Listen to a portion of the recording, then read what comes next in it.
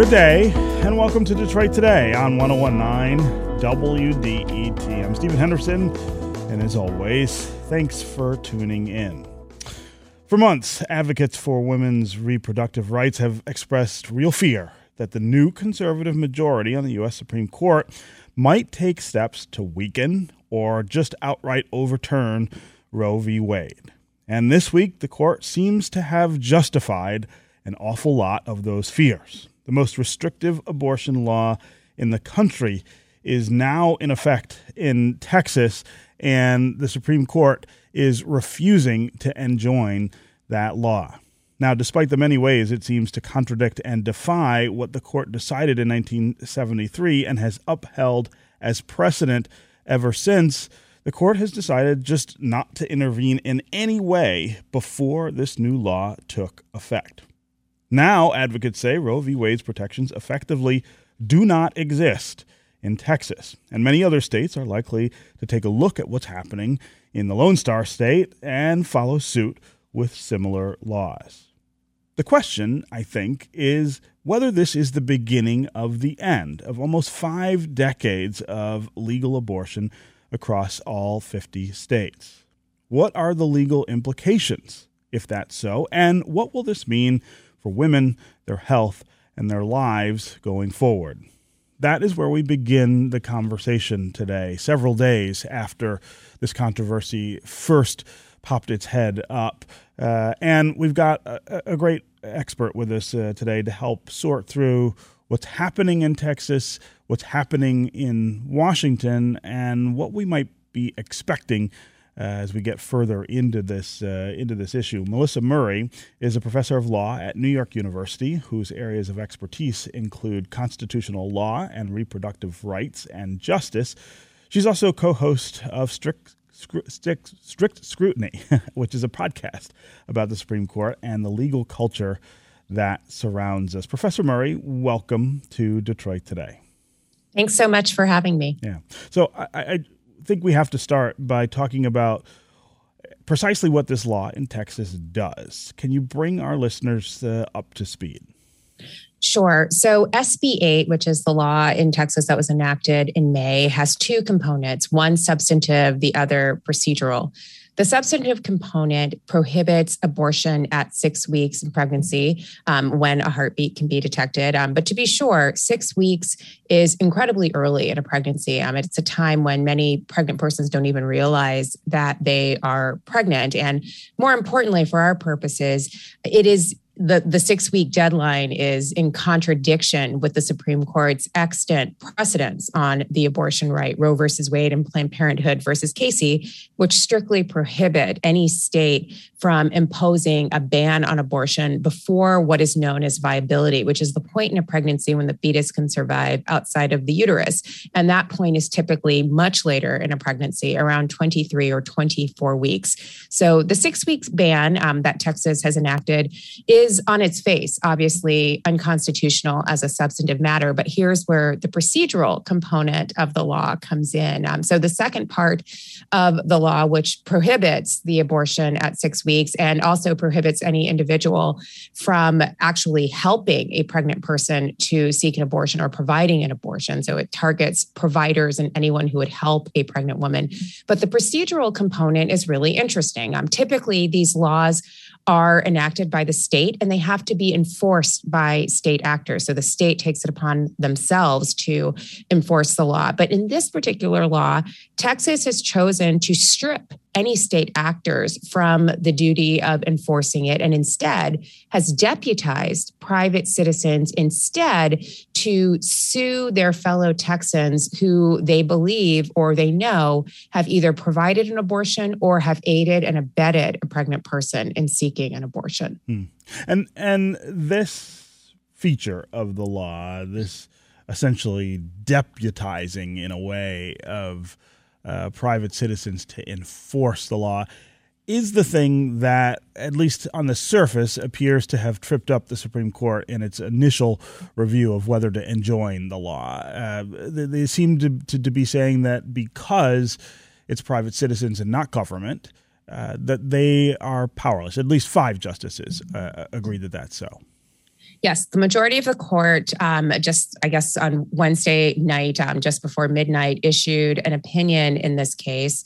And it stated that they were a little tripped up by the procedural quirks of this law. They noted that typically the Supreme Court or any federal court seeking to vindicate a constitutional right or to investigate whether a constitutional right has been violated would take up the question of whether a person has violated the law or a person is enforcing the law. They don't necessarily rule on the law themselves. They don't seek to enforce or not enforce the law itself. So the fact that Texas has essentially stripped the state from enforcing this law and instead has deputized private citizens and provided very strong incentives to private citizens to do so. There's a $10,000 bounty if an individual files a lawsuit against a fellow Texan for providing or aiding and abetting a pregnant person in seeking an abortion. And they also get to recover attorney's fees if they prevail on that claim. So there's a significant financial incentive to enforce this law on private citizens. But the court said that, this was the part that was tricky. I think many of the justices, certainly the four in dissent, noted that this was patently unconstitutional or raised strong constitutional questions. But the procedural quirks made it hard to figure out whether this should be in federal court to be adjudicated or whether there was some other forum or some other procedure that needed to be followed before this law could formally be looked at by a reviewing court. And let's talk about how dangerous that kind of maneuver might be by the Texas legislature. By confounding the court in this way, doesn't that, I suppose, invite, first of all, a fair amount of litigation chaos, I think, in the state of Texas. I can't imagine how all of this will be managed. But also, doesn't it court the idea in other states that maybe, creating these kinds of vigilante-style enforcement of abortion laws is the way to get around the review that would strike the law down on its merits at this initial stage?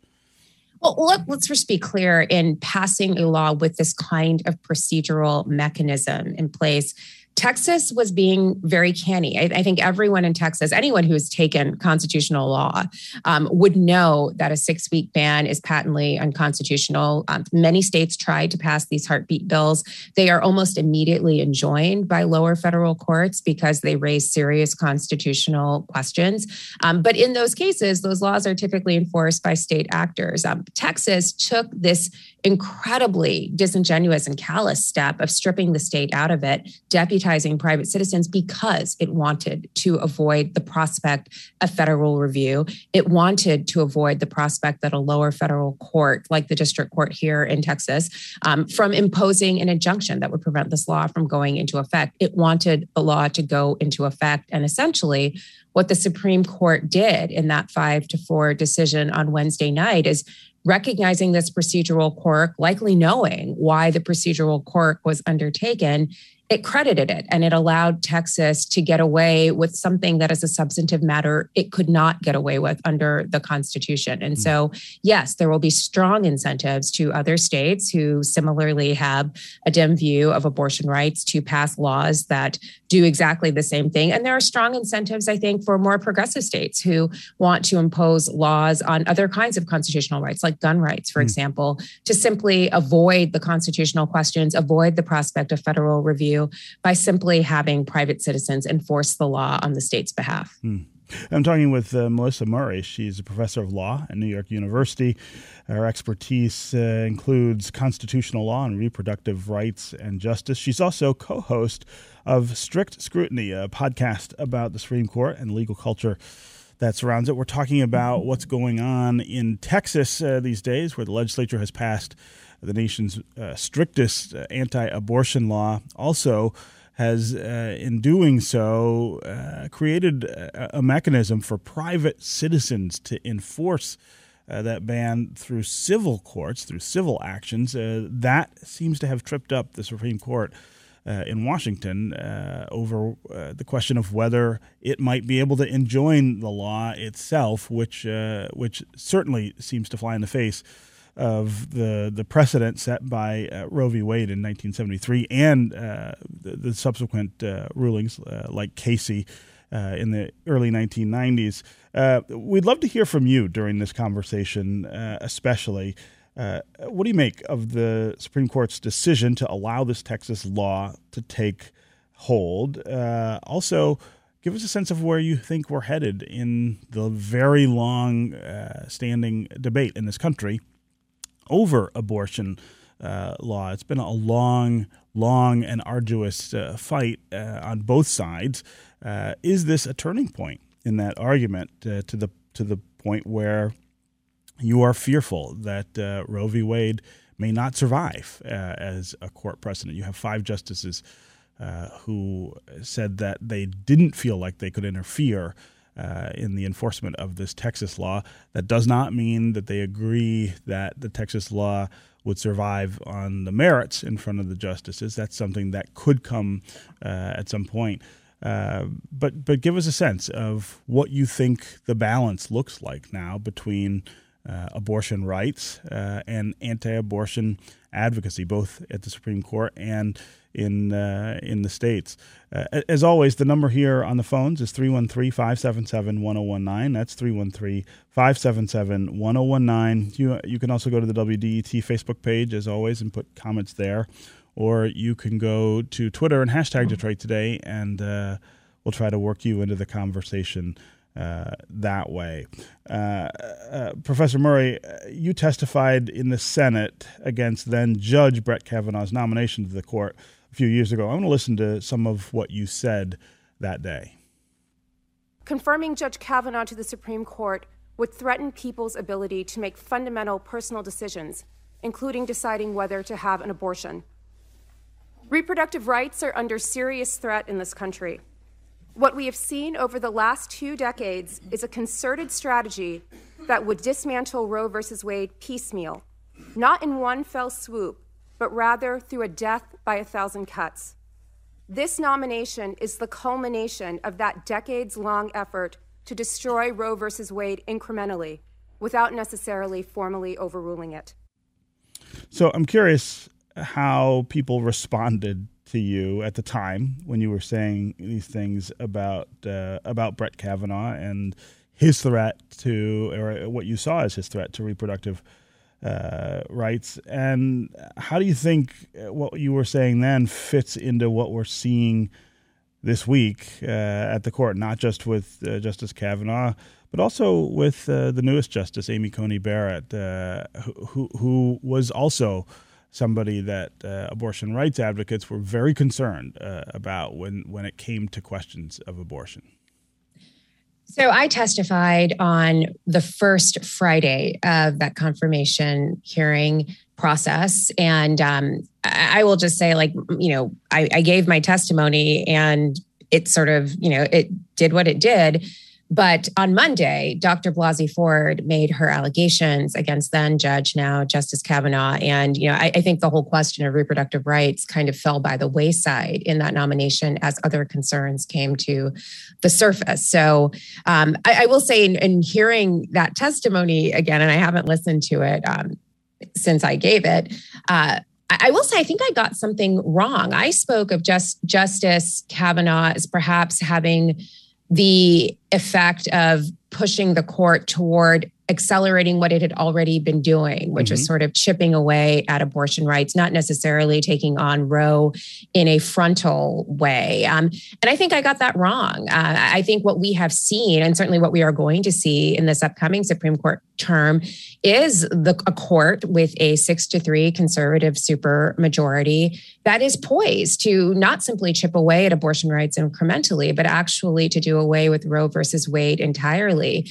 The state of Mississippi has a challenge before the court to its 15-week abortion ban, and it has asked the court explicitly to reconsider and to overrule Roe versus Wade. So, I made that statement in 2018, and here we are in 2021, and I don't think we're moving in an incremental posture. I think it is actually the question has been called, and it will certainly be answered. I think in October, and if not October, there are other challenges cases that are coming down the pike before the court, and there will be other opportunities to reconsider Roe. And I think that is by design. As you mentioned, Amy Coney Barrett was appointed to the court in October of 2020. Mm-hmm. I think we all knew based on her writings as an academic what her position on abortion was likely to be. And I think that was borne out on Wednesday night when she was part of that 5-justice majority to allow this law to go into effect. And, you keep saying that the court was tripped up by the procedural mechanism that Texas put in this law. And to say that they were tripped up suggests that there's something almost unconscious or inadvertent about what has happened. And, I don't want to be overly cynical about this, but I do think that 5 justices on the court certainly understood that there were real constitutional questions given the court's extant jurisprudence on abortion. And whether you agree with that jurisprudence or not, that is the law that's on the books, and it hasn't yet been overruled by the Supreme Court. And nonetheless, recognizing those significant constitutional questions, 5 members of this court decided to allow that law to go into effect. They allowed it to go into effect through its silence well up until they issued that decision on Wednesday night. And with that decision on Wednesday night, they credited this callous procedural move that will certainly incentivize other states to do the same thing. So I'm not sure that it's inadvertent. I mean, these are 5 people who have made their views of reproductive rights very clear through their silence, through their writings, and now through their deeds on Wednesday night. Okay, we're going to take a quick break, and when we come back, we're going to continue this conversation about what's going on in Texas, what's going on at the Supreme Court, and what it all means for abortion rights in their future nationwide. We will get to you on the phones. We are going to hear from Dr. Sarah Wallet, who is the Chief Medical Officer for Planned Parenthood of Michigan. She'll be up first when we get back. We'll also hear from Jim in Southfield, Nicholas in East Point, and Elena in Detroit. If you want to join them, 313-577-1019 is always the number here on the phones. You can also go to Facebook or Twitter for comments there, and we'll try to include you in the conversation that way. We'll be right back with more Detroit Today.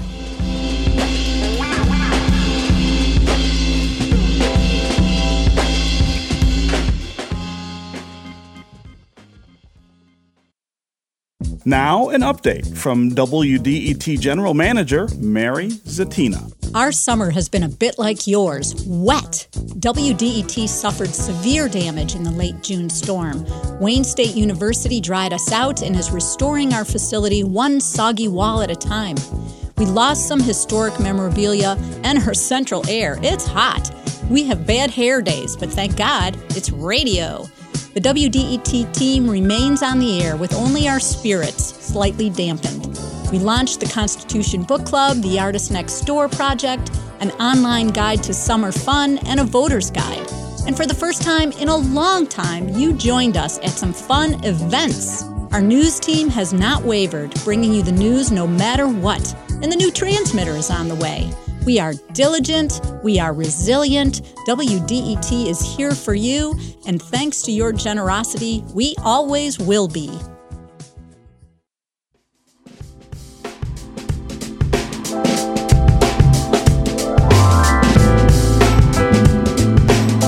This is Detroit Today on 101.9 WDET. I'm Stephen Henderson, and as always, thanks for tuning in. My guest is Professor Melissa Murray, who is at New York University. Her areas of expertise include constitutional law and reproductive rights and justice. She's also co-host of Strict Scrutiny, a podcast about the Supreme Court and the legal culture that surrounds it. We're talking about this Texas law, extreme Texas law that bans abortions pretty much across the board, far beyond the limits that have been respected for a long time by the Supreme Court precedent, Roe v. Wade from 1973. The question is whether this is the sort of signal that Roe is on its way out in a more serious way, perhaps, than abortion rights advocates even feared once we got the majority that we have right now on the Supreme Court. We want to hear from you about how you're feeling about what's going on in Texas, whether you're fearful about what might happen here in Michigan as a result. We have a pretty conservative legislature as well.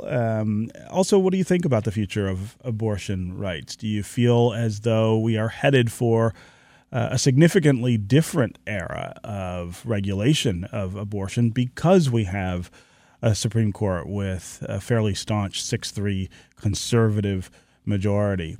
As always, the number here on the phones is 313-577-1019. That's 313-577-1019. You can also go to Facebook and Twitter, put comments there, and we'll work you into the conversation.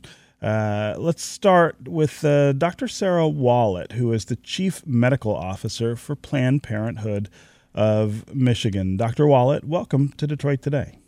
Thank you for having me. So I want to put that question to you that I just put to the listeners here in Michigan. What are the implications of what's going on in Texas, and should abortion rights advocates be fearful that similar kinds of legislation might be in the offing here? Yep, thank you. The Texas ruling itself doesn't have an impact on Michigan, but what it does, it shines a spotlight at what's at risk in Michigan. When I heard about the news in Texas, these last few days have been very hard. I'm mad that it's clear that we are willing to play politics with the basic health care rights of pregnant people. And I'm really devastated about what's happening on the ground in Texas. I'm an abortion provider. I know what it must be like for those providers and patients there right now to know that, you have all of the medical training and skill and capability to help someone get the medical care they need and deserve, have to look them in the eye and say, I can't help you. This is illegal. And I'm worried that what this really means for abortion access more broadly and for Michiganders.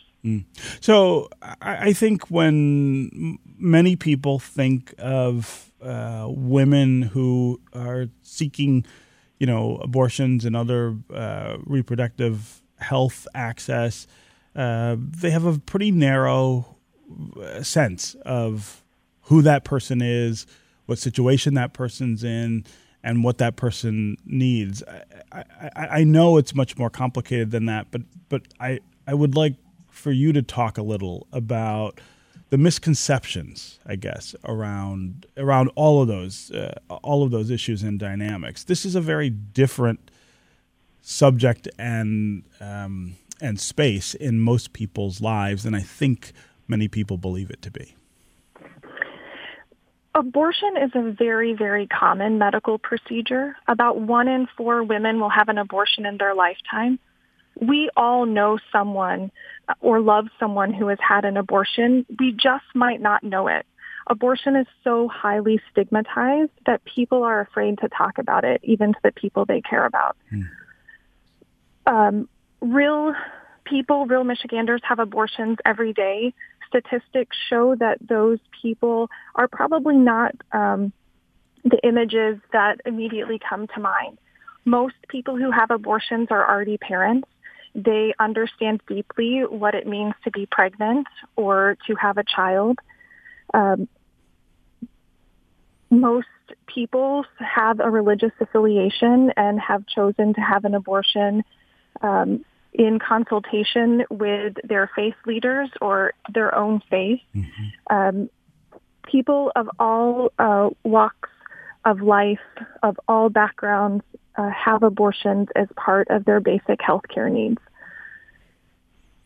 I wonder what you are telling the people who you work with, I guess, at this point, about where we are, I guess, in this, as I described it earlier, decades-long national argument about abortion rights, about reproductive health. Do you anticipate, even before things might change here in Michigan, things that you might have to do differently or think differently about because of the way things are headed?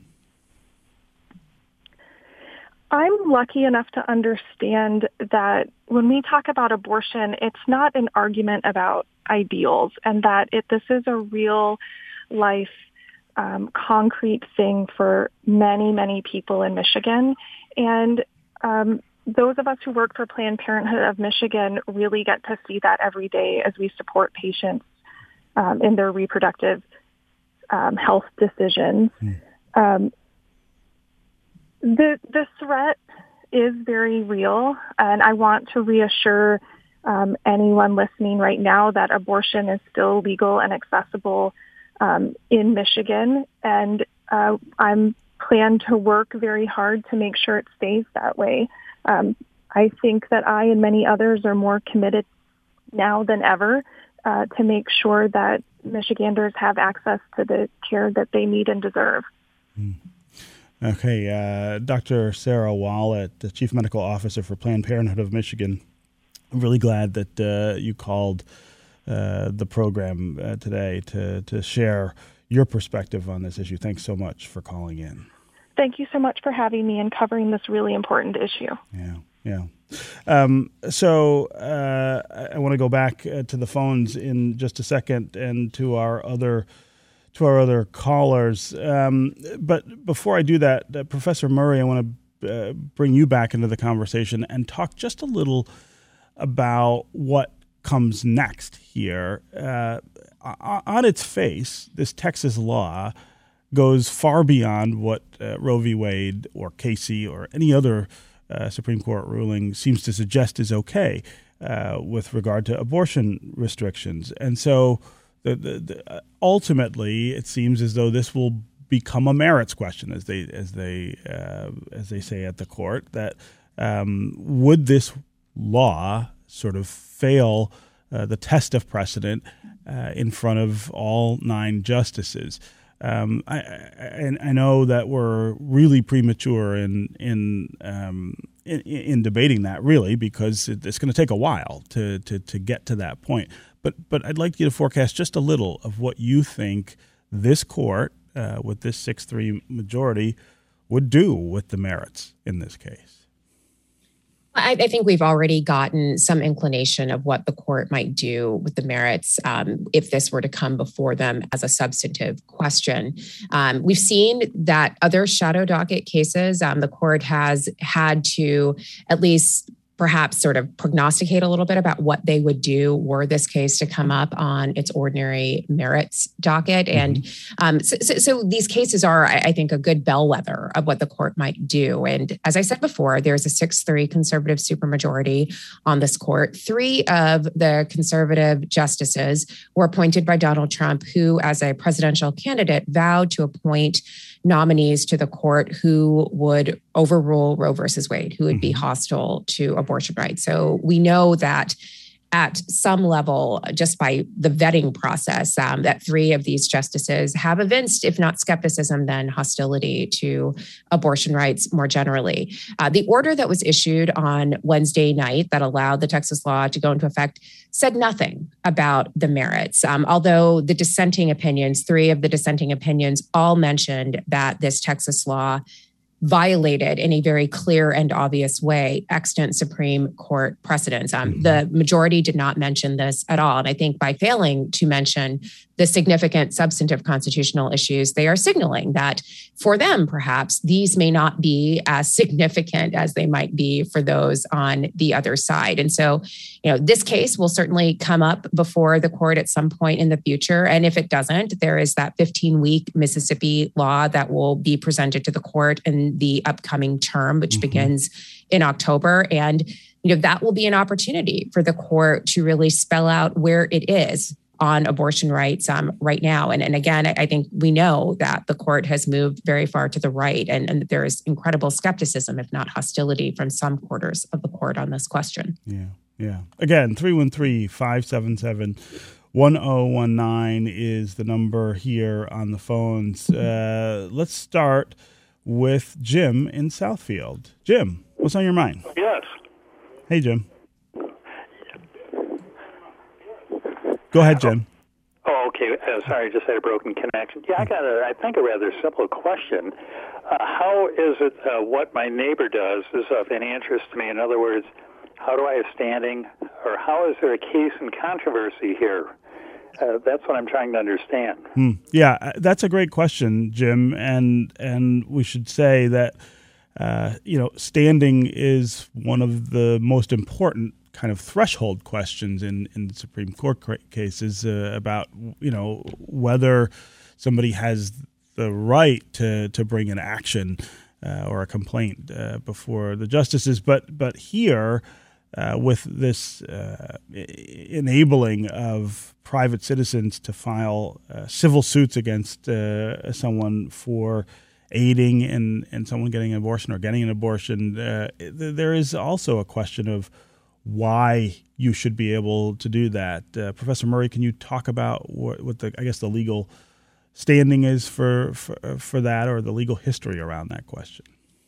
Sure. So, Jim, if you were a student in my constitutional law class, I would give you full marks for raising this question because it's a terrific question. It is perhaps ironic that the Supreme Court in its order on Wednesday night noted that it had questions about whether the defendants that the reproductive rights groups had sued were the appropriate defendants and whether these individuals, in fact, would have standing to bring the suit. But I think there is a broader question, as Jim raises, about whether the private citizens who are deputized to tell on their neighbors are actually injured in a way that would confer on them standing to bring suit in federal court. And, I think that question is by design. I think the Texas legislature does not want these cases to be adjudicated in federal court. I think they prefer to have them adjudicated in the Texas state courts. That perhaps is one way to funnel them there by making it harder to meet the standing requirements that are in federal courts. But it's a terrific question. And just as a basic matter, how is the barista at Starbucks injured because you have driven a friend to a Planned Parenthood clinic to seek an abortion, or you have provided money for someone who doesn't have it to get an abortion? I think these are real questions. And, I think the purpose of this law was to dismantle any networks of support that pregnant people might have so that they are utterly isolated in their effort to seek an abortion. And that is the point. Okay, we're going to take another quick break. We're going to let Professor Melissa Murray of New York University go. And Professor, I am really grateful for your time today. You've been really helpful in getting our listeners to understand what's going on and what it means. Thank you so much for joining us. Thanks for having me. It was great to be in the Motor City, if only virtually. Yes. And up next, we are going to welcome Dahlia Lithwick, who covers the Supreme Court for Slate and other judicial issues, to the program to talk more about the legal implications of what the court is doing here, what we might expect in the future. We'll also get to more of your calls. Nicholas in East Point, Elena in Detroit, we'll hear from you next as well. If you want to join them on the phones, as always, 313-577-1019 is the number here, 313-577-1019. You can also go to the Facebook page here at WDET or to Twitter and put comments there, and we'll work you into the conversation. We'll be right back with more Detroit Today.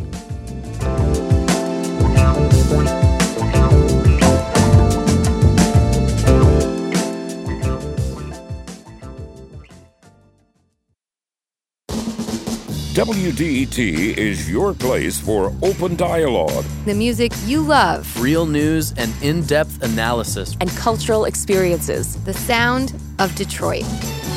1019 WDET is your public radio station.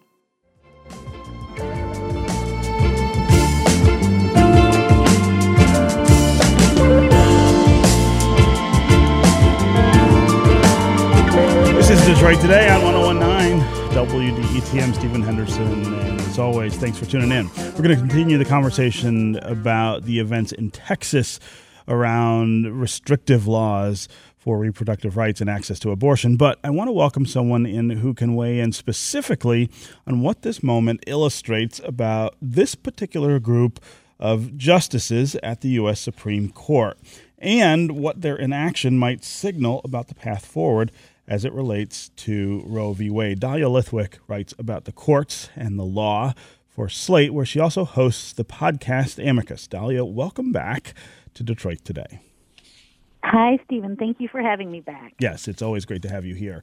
So this vote was 5-4, with 3 Trump-appointed justices joining 2 other conservative justices. Let's talk about that split and what we may learn from the way the justices voted. Again, not in a case that asked them whether this law was constitutional or not, but asked whether it could take hold and be enforced while presumably litigation against it unfolds. What do we know? Well, the most probably important thing, and I'm sure you talked about it with Melissa Murray, is that it happened on the shadow docket, which is to say it did not happen the way most Supreme Court decisions come down, right, where there is a trial on the merits, there is an opinion, it is then appealed, there is an appeals court opinion, the case comes to the court, it is argued at oral argument, it is briefed, right? That's the regular order of things. That's largely how the court has always done business.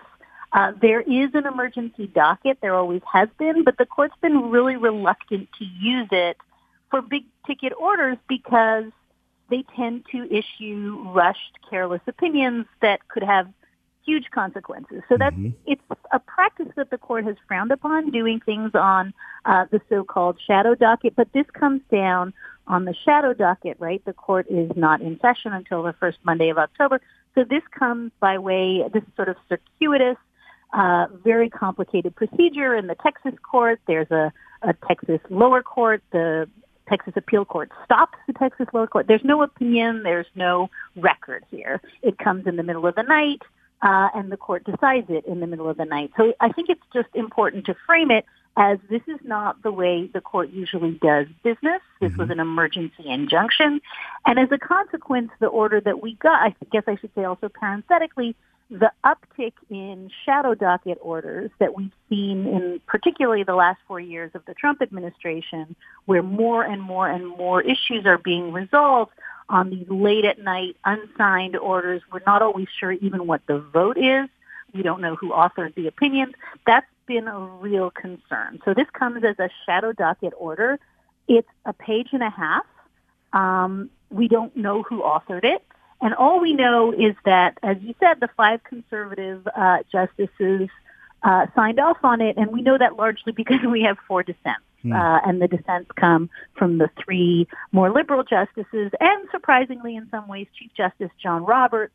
All 4 of those dissenters write dissents, but the page and a half essentially is one paragraph saying, as you noted, we have no opinion here on the merits of abortion. The constitutional question is not before us. We're just not going to enjoin this law from going into effect because it's not clear to us that somebody can be sued and that somebody would prevail at trial. So I want to talk a little about Chief Justice John Roberts, who I think people are increasingly seeing as kind of the pivot point on this court. Although in this case, I think we saw pretty dramatically how even his hesitance on things is not going to be enough to stop the conservative majority of the court, because they do have at least nominally six votes. But talk about his dissent here and whether that has importance going forward as this case gets considered more on the merits. Right. So you'll remember like a year ago when I Roberts' court, because he was the pivot, right? He became the person, particularly over the summer, last summer, when there was a bunch of chat docket COVID orders, right, about lifting orders around churches and other religious groups that were saying they did not want to be subject to limits. And it was Roberts voting with the 4 liberals to say, we're going to leave those orders in place, even if it violates religious liberty, because we want to defer to state agencies about public health, right? So he was, in fact, the person who jumps over and votes with the 4 liberals time and time again, most importantly for our purposes in this conversation, in a big abortion case that came down at the end of last term, where he voted with the liberals to bat away a Louisiana abortion law. So what changed? What changed is that just around this time last year, Ruth Bader Ginsburg died and was swiftly replaced by Amy Coney Barrett. And I think under your question, the point is that he is no longer the fifth anything. Right. It doesn't matter anymore.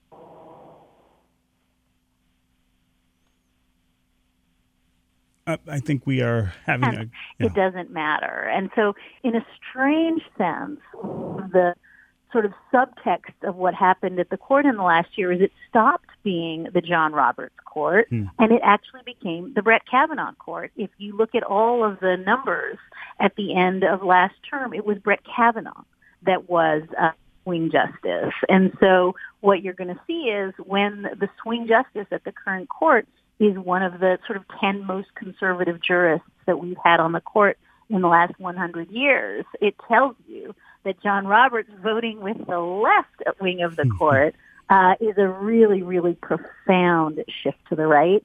And so when John Roberts throws in with the liberals, as he did in this particular case, it almost doesn't matter. His dissent in this case, it's worth saying, is not a pro-abortion dissent. So he's not like Sonia Sotomayor or Stephen Breyer, who all dissent on the merits of how Roe was just eviscerated in Texas. His is a dissent that says it is unseemly and improper to decide a case of this magnitude like this on the shadow docket, and that we should have enjoined the Texas law while this case went to trial. This is not the way it's done. And so to be really clear, John Roberts is not a friend of abortion. He has historically always voted to uphold abortion restrictions, except for that one time last year where he voted with the liberals because the court was being overruled from below. But he is not a friend of abortion. What he is very much is a proceduralist and an institutionalist, and he felt that the court looked shoddy and was doing shoddy work. Yeah. Again, 313-577-1019 is the number here on the phones. Call and tell us what you think about this Texas abortion law, about the Supreme Court's response to that law, and where you think we're headed with the decades-long debate in this country about reproductive rights and their protections. Let's go to Elena in Detroit. Elena, what's on your mind? Yes. Hey, Elena, go ahead. Hi, can you hear me? Yep. Okay, I just wanted to say that I haven't heard much about what this does to families, what this will wreak upon family members and community members who are in a position of something like fascism, of reporting on each other, as well as the fact that I want to just clarify, women get abortions. This is an attack on women. Men can do anything they want now as far as reporting them, as far as forcing them to have children. I also want to say that it was in detention that women from Mexico and Central America were sterilized by this same administration. So reproductive rights goes both ways. But the idea of what families are going to be going through, this is going to tear the state apart. And I just wanted to mention that there will be long-lasting damage among the community. I think that's a really important and interesting point to raise, Elena. I'm glad you called and did so. Dahlia, talk a little about this provision of the law, this I don't know how you describe it, maybe snitching provision in the law that encourages private citizens to turn each other in, not only over whether they're seeking reproductive rights, but whether they're even aiding somebody in seeking reproductive rights. The history of that in this country, by the way, is pretty awful. I am reminded a little of the fugitive slave laws by this, but talk about the effect that kind of dynamic has on communities like Elena is raising. Well, Elena's question is, I think, precisely the correct one, and it's the one that has not had nearly enough attention, I think, in the media this week. And I just want to illuminate there's two sides of this coin about families. It's not just that you are now conscripting family members to rat out other family members, right? The mom who drives her daughter to a clinic is now on the hook. If you tell your sister that you're getting in an Uber to go to a clinic, your sister, whether or not she, quote unquote, aids and abets you, the fact that she knows is on the hook. So it's exactly correct that this rips families apart. It pits family members against family members. But the other side of the same coin that is equally terrifying, but it's worth just in this context of family surfacing, is the ways in which this law has no exceptions for rape and incest. What that means is if your stepfather, if your brother, if your grandfather is molesting you, they now have immense power over you. And this is really one of the fears that women's groups have had all along, is that your husband, your boyfriend, the person in your family who's molesting you now has immense leverage over you and over people who want to support you. And so not just that it's tearing families apart because it's pitting them against each other, but almost more terrifying is abusers and then giving their abusers a kind of veto power to terrorize them that we have never, ever seen. As you're saying, Stephen, since the Fugitive Slave Act, since we were allowing people to get bounties for turning one another in. And so it's not just that it's so profoundly dangerous on both of those sides of the spectrum in terms of disruption of families, but also, the notion that the state cannot lawfully prevent you from having an abortion, but the state can deputize people to turn you in is so, and this is Justice Breyer's dissent in the order from the other day, but that the state can have you do this unlawful action is so completely shocking. And my podcast this morning, Amicus, Michelle Goodwin made exactly the point that you just made, which is this harkens back to the Fugitive Slave Act. This harkens back to the founding, where there were economic rewards for controlling bodies and their enslavement, and the idea that we are reverting to this